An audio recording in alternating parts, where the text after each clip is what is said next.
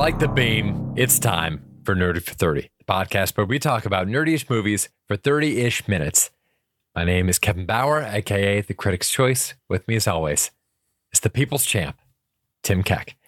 Today we're talking about potentially the last installment of the DCEU before whatever they call it when James Gunn takes over. That's right, it's Blue Beetle. Now, I'll dive right into it. I thought that this was 45 minutes of a very nice movie, and then, 2 hours of a ridiculous piece of garbage. Tim, your comments in the movie theater make me think that you disagree. My expectations were on the floor. In fact, I'd start digging up some concrete to make room below the floor in case the bars started dropping even more. Mm-hmm. And I was surprised, as someone who assumed this would be unwatchable. I found it watchable. Am I going to be watchabling it again? Probably not anytime soon. I like the actors. The Blue Beetle costume looks kind of cool. And the rest of it is real rough. Yeah. I can totally see James Gunn lifting this actor, this character, maybe George Lopez, and bringing them back into the DCU somewhere and it being good. I can if Blue Beetle showed up in another movie with good writing and a better director, I think I'd pop for him. I think I'd be excited. Yeah. I'm not excited for this movie. I don't want to see Blue Beetle 2. This was not great. Yeah, I'm right there with you. You know what? To use the James Gunn analogy directly, it kind of feels to me like the Suicide Squad, where in the first Suicide Squad movie from David Ayer, you had the cast of characters. They seemed to love each other a lot while they were filming it. It seemed like there's all the talk with that movie about all the different versions of that came out. But the movie that we were left with, despite these characters seeming really fun, there wasn't that much there for them. And then you look at what's happened with Harley Quinn since, and everywhere they took Margot Robbie, and you look at what they did with even people like Joel Kinnaman, where I don't even remember the character's name. He's Rick Flag. He's like right? the soldier that just Flag? hangs out with him. Yeah. Yeah. I got nothing from that guy in the whole first Suicide Squad movie. And then in this Suicide Squad, he's at least a fun straight man to have around. So yeah, he can find like little bits of everybody to pick and choose. He's already got a lot there with Shola Mariduena. Like, I agree that the Jaime character is super, super fun. Obviously, the George Lopez character was too. But I'm right there with you. If he shows up in anything else, I'll give it up. I'll pop. I'll give him the pop.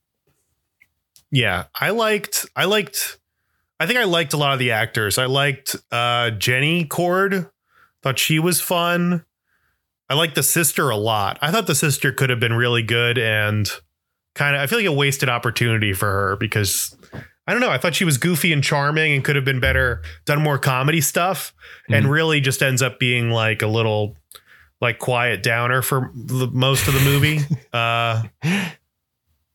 Harvey Gillian's in it for some reason. Dr. Sanchez.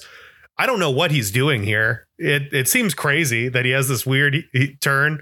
Again, he's awesome. He's so good in with that Shadow, the vampire show. What is it? What We Do in the Shadows. What We Do in the Shadows. He's awesome in that. I've seen him in other things. He's great. And just, I don't know. It just seemed like a lot of these guys were a lot of wasted opportunities here. The dad I liked. What did you think of Susan Sarandon in this? I thought she was the second worst actor in this movie. Really? This movie gave me nothing for Susan Sarandon. She was swinging at something. I think I couldn't tell. I really couldn't tell if she was acting in a different movie or if she was just not taking this seriously whatsoever. What about you?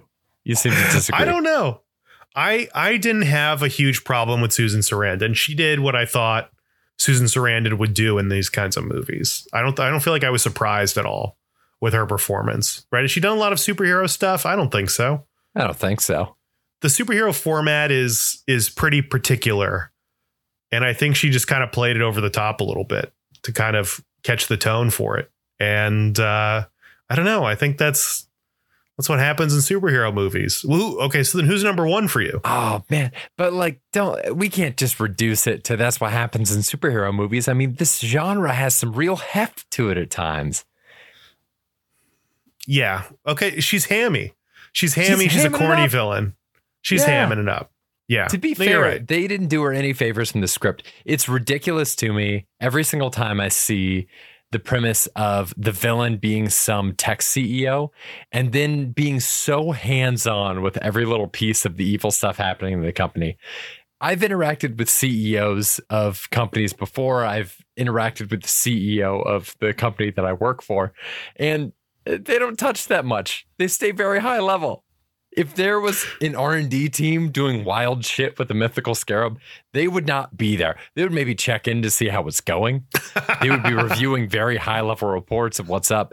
But they show her like boots on the ground. She's in the helicopter when they are like kidnapping Jaime and attacking his family. She's physically there. She is so entrenched. She's getting fingerprints over everything. It's just, there's just no way that somebody does the head of that. It's the same shit with the guy in Ant-Man. No way is this guy this hands-on with everything that's happening. You're 100% right. I don't know. I think it's just because I had such low expectations that I knew this was going to suck. I knew this was going to suck. And so the fact that it's sucking isn't blowing my mind as much. But you're making an incredible org chart point about this, that the CEO is not involved with any of this stuff. She should be far away. You know, she should be like Charlize Theron in like Fast and Furious, where she's off in a tower somewhere and then she has these henchmen doing stuff. Like that's what a CEO does. They're like not involved in this stuff. They're getting away. They're doing whatever they want to do.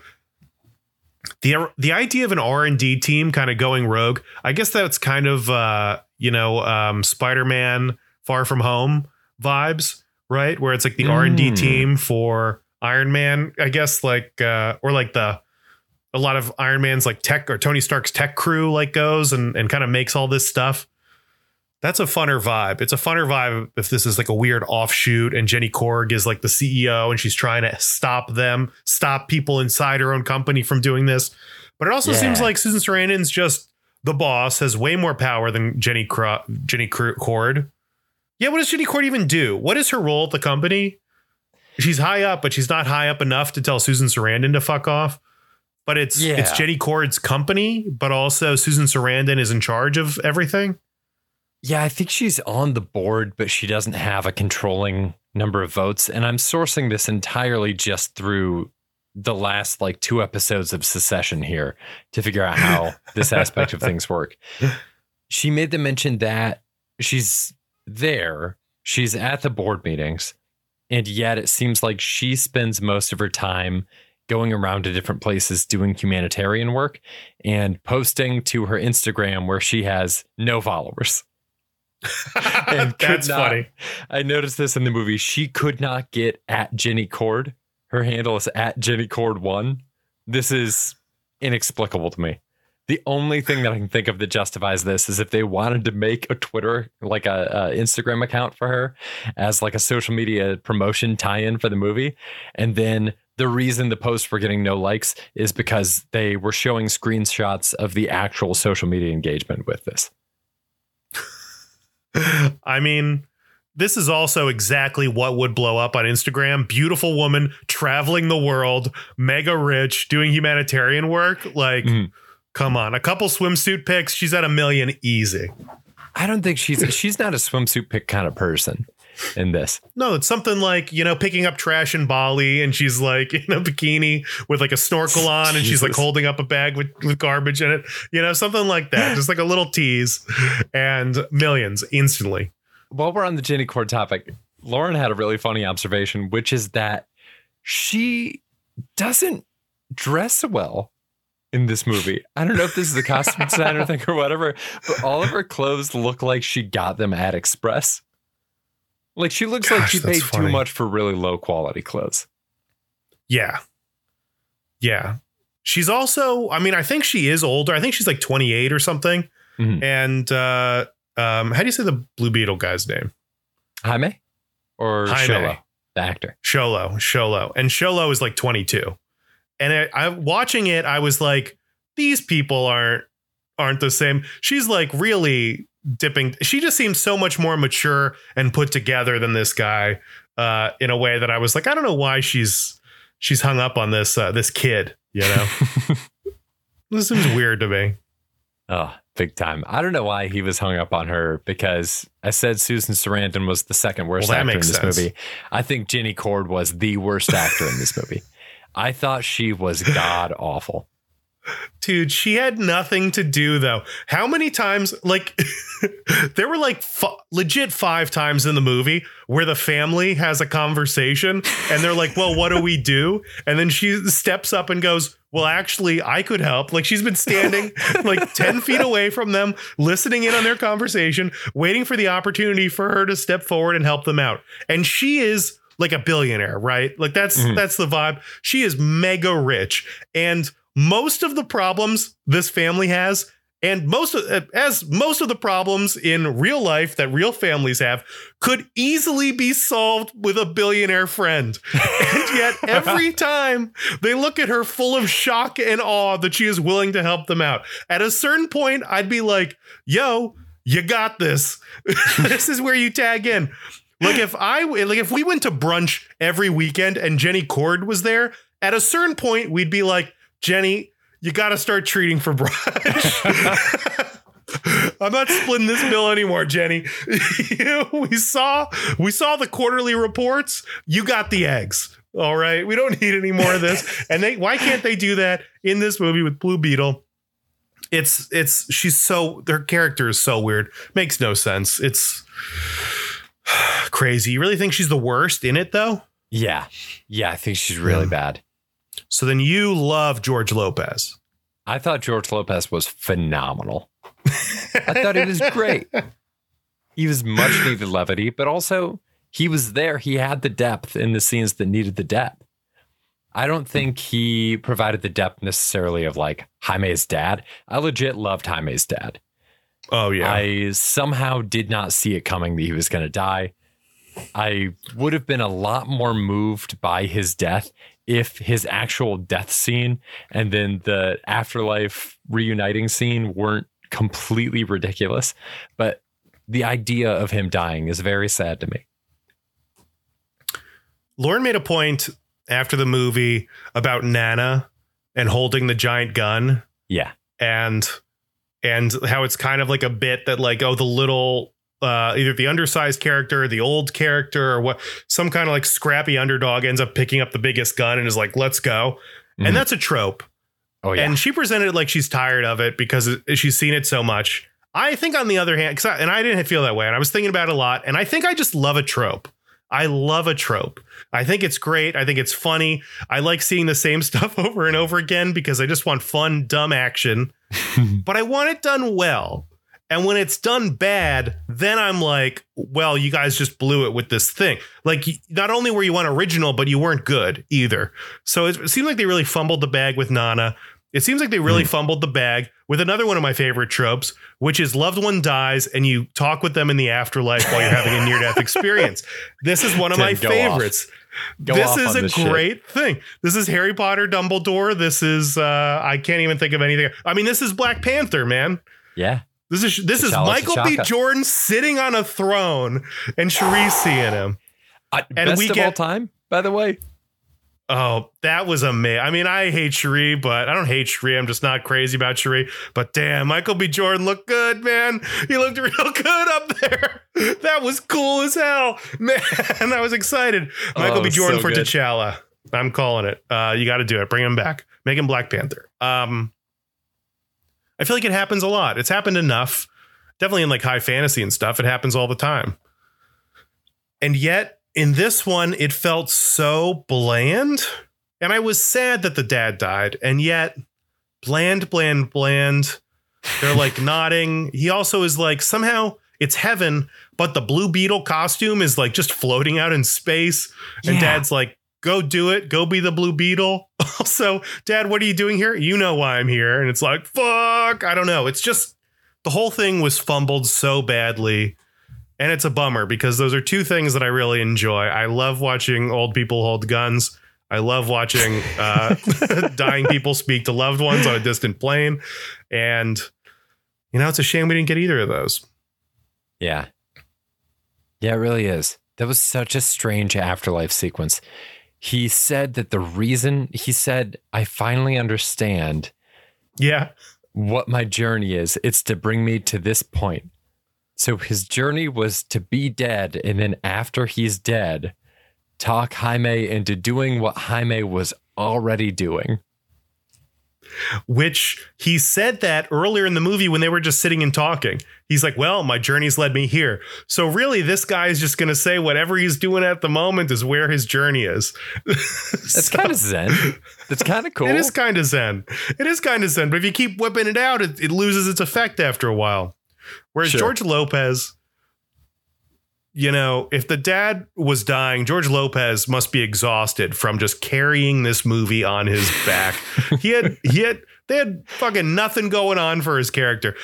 So many times they faked out that his character died and brought him back because I think they could tell he was just the only thing happening in this movie. Why is he following him around and not the sister? Like, I think quickly they were like, I don't know. I feel like in another movie, the sister would be helping out the brother. I think she's good enough to have been that character. Mm-hmm. But George Lopez, man, just any critiques of George Lopez are just like how much heavy lifting he had to do to like carry anything going on in this movie.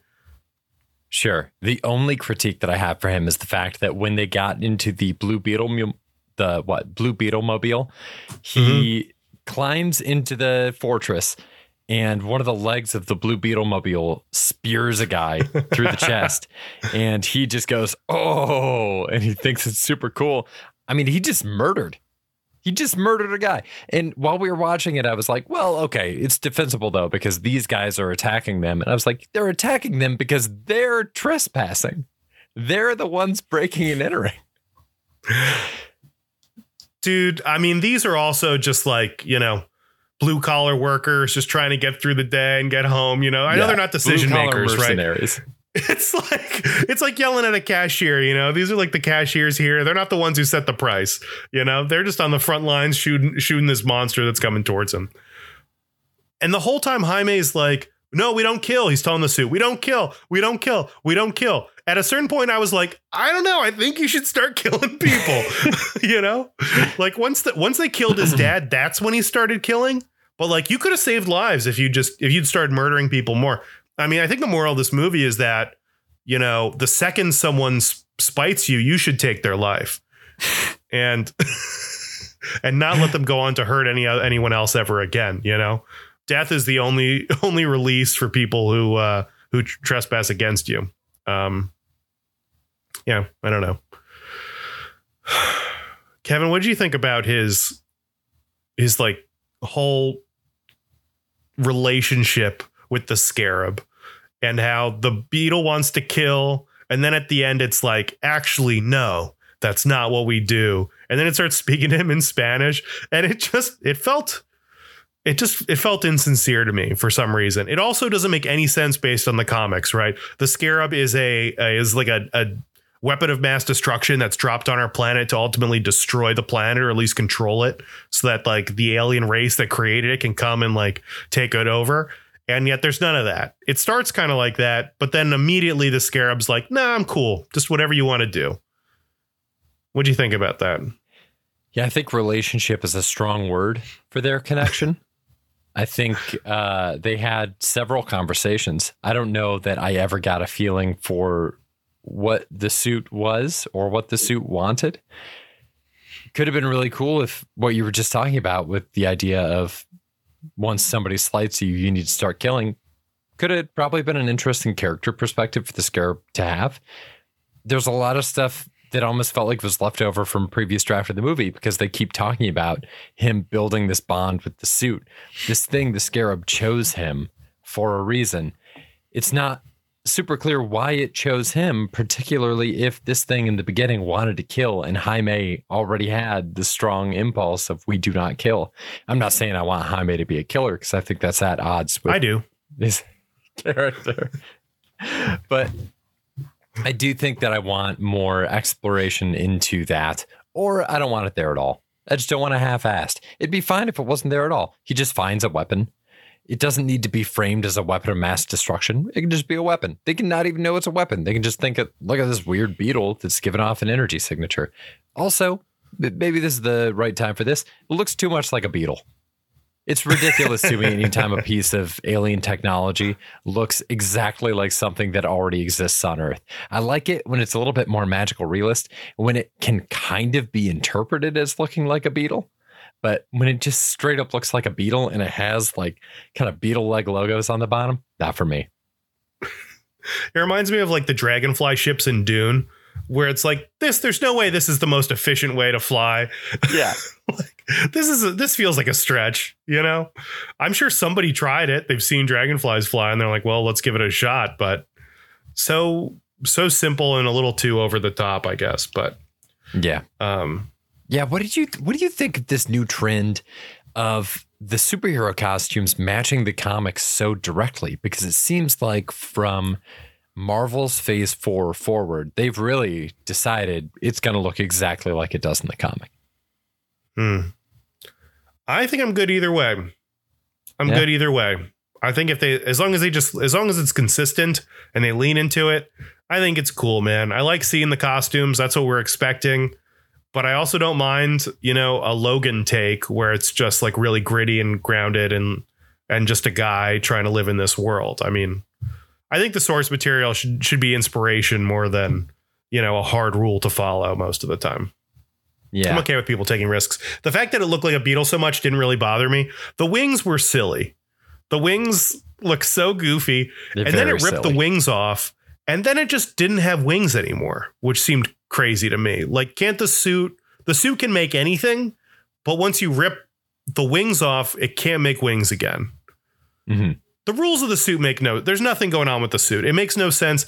They kind of talk like at first it runs through these tests and it doesn't even really communicate to him. It doesn't respond to him. Also, his dad is like, you have to merge with it, but their relationship doesn't merge. It's just a cool CGI thing where the suit crawls all over him and in him. And now they're one physically, but emotionally, you never get the satisfaction of seeing them find any common ground, anything that relates them to each other.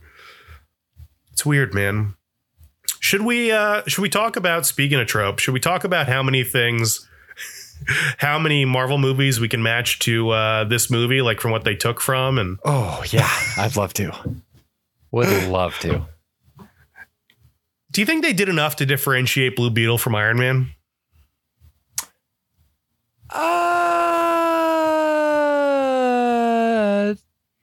Only because of the parts that were lifted from Spider-Man. What do you mean?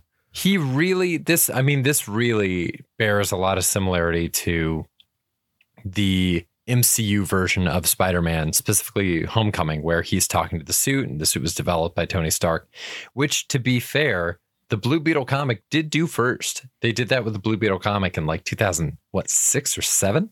And that take on Spider-Man having a voice inside a suit that he can talk to. I can't remember if he had a system like that when he was in the Iron Spider suit around the same time period, but I really don't think it was deployed. Certainly not when he was a high schooler like they did in Homecoming. Yeah, but it's not a groundbreaking concept, right? Like Tony Stark was talking to the Iron Man suit before that, wasn't he? Yeah. Yeah, so we can probably still count that toward Iron Man. I don't know. And all the shots through the visor looked terrible, dude. I would be losing my mind if I had to look through that visor every single day. It's crazy how crappy it is. It looks like the kind of thing. It looks like a video game we would play at like Barcade, where they've got like the guns mounted on something and you're shooting, but everything's a little blurry. And there's like little rocket symbols in the bottom, and like your health meter at the top. It looked corny as hell. Dude, it looked like a Capri Sun commercial. Everything was wibbly wobbly and it was like radioactive neon yellow for the interface. Yeah. I guess it looked alien. It definitely didn't look like a human interface, but still, I don't know. It didn't look cool. They accomplished something that was different, but I think you also had this obligation to not just clear the bar, you got to clear the bar and you also got to make it look really cool. Yeah, it looked like a human trying to make something that looked like an alien made it. I feel like it looked super corny to me. Do you have any other like superhero? No. I was going to say, are you counting the interface as one of the things that are lifted from Iron Man? It seems similar to Iron Man. I think I was also wondering about the like corporate espionage thing. You know, we've got like, I feel like there's only so many big corporations too, right? Isn't it kind of funny? I guess it's a kind of a thing in comics where just, you know, Moon Knight or whatever, doesn't he have his own corporation? Oh man. Iron Fist definitely does. Iron Fist has his own corporation. I think Spider-Man makes one. Fantastic Spider-Man Four does have make one for sure. It seems like people just kind of make corporations for certain characters just to play that role. And this felt like another, you know, Cord Tech, Stark Tech, just a fight for a company. It just felt like the whole feud with Jebediah at the beginning and fighting over this suit. And we want this energy. Oh, there's the reactor. You got to build me a reactor. He built this with a bunch of scraps. Like, why'd this kid activate it? I don't know. It seemed kind of the same. They're also building the antithesis to him with this guy who's like tortured and trying to get back from his family. That felt very familiar. Yeah. That felt kind of like, I guess, if we're talking direct scenes, there's him flying too far out of the Earth's atmosphere and then coming crashing back down to Earth from the first Iron Man. There's him cutting the bus in half, which is directly from Doctor Strange. Yeah. I feel like so much of the energy of the character can be traced directly back to Tom Holland's Spider-Man. Yeah. Definitely. Okay, maybe that's it. I don't know. I thought we were rattling off more after the movie. Now it's been a week since we've seen it, so I'm a little. It's already drifting away. I feel like we were rattling them off after them. Could be. Yeah, it definitely. I don't know. It felt like it owed a lot to these other movies that had come before it, but it didn't necessarily feel like it ever overcame being the sum of those parts as a superhero movie. I think as a family movie, showing the Reyes family, I thought it was great. I thought all the stuff with them was really nice. I really cared about them. I, again, would be happy to see them outside when Jaime starts, or he's like going to Cord Industries to start what he thinks is his new job there. And they're all outside in the truck and they're honking and chanting his name. It was super fun. It was super charismatic. I really like that. Honestly, the best part of the movie was them dropping him off and all the scenes of like the house. That was something that also felt unique. I can't think of too many other superheroes who had that kind of family behind them, right? Yeah. It's also a bummer they have to fridge his dad. Like, that doesn't seem necessary. I don't think it was. Yeah. I think they could have kept him alive for sure. It was so, I real quick, I just want to talk about the way that this guy dies. I think it really robs the movie of more gravity to have him die while Jaime is in a suit and has a giant grab-it claw machine around him. And there's a bunch of people in not just like SWAT uniforms, but, you know, the weird kind of spacey helmets that really go out of their way to make them look quasi-futuristic. And I think all those little pieces that one by one remove us from reality take us out of that scene. Whereas I think if Jaime was out of the suit, let's say the claw was a different sort of device. Let's say it was like some sort of like a little beacon that they could put on him that would shut down the scarab. So he gets hit with this little thing and it's tiny, it's barely noticeable, and it causes the suit to retract back into the scarab. So Jaime's just there. And let's say he's getting restrained by a couple SWAT people, and the SWAT people look a little less spacey. I think that brings us back into a space where it allows us to have more humanity, more of a connection to the real world. And we get to feel more of the gravity of that real moment. But it just feels so inherently ridiculous to have someone in a practical effects superhero costume like writhing on the ground while their dad is dying. It's too much of a clash in my brain. It also seems weird to me that the dad died when Jaime's not there. Like, Jaime's taken away and then the dad dies. And so he only finds out his dad died in this weird future scene. So it's like finding out that his dad's dead in that, as opposed to like the joy of seeing his dad again. Yeah. It's just a different vibe. And then Jaime's gone for like half an hour, and the family suits up.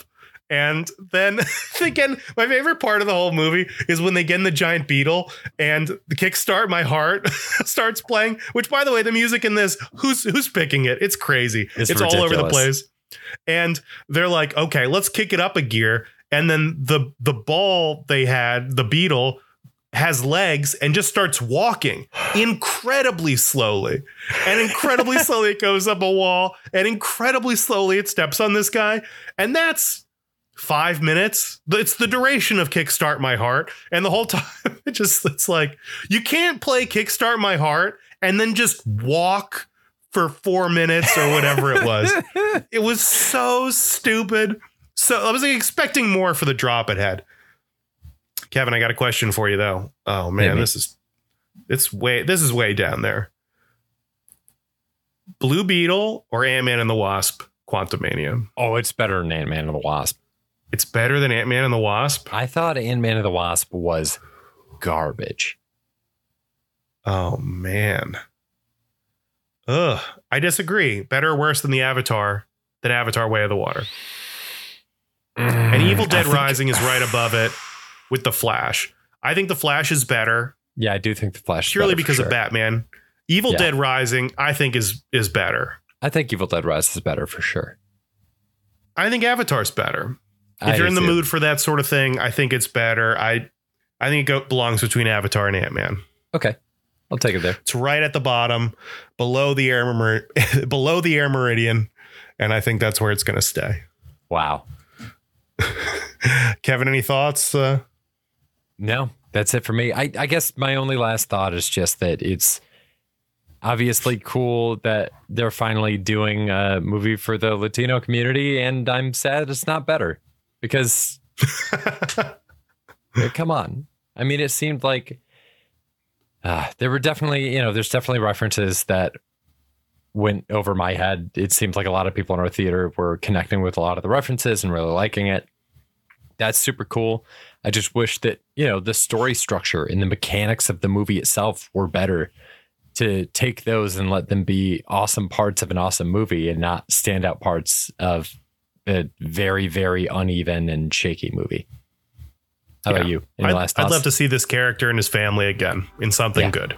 Same here. I think it'd be great. Yeah. Could totally work. How about you, listener? Do you agree with us? Did you hate Blue Beetle? Did you love it? Let us know. Send us an email, nerdy430@gmail.com. We will read it on the next mailbag episode, which is coming up soon. We'll be back here again next week with the Indian historical drama Starter Udom. Till then, stay nerdy, everybody. Bye.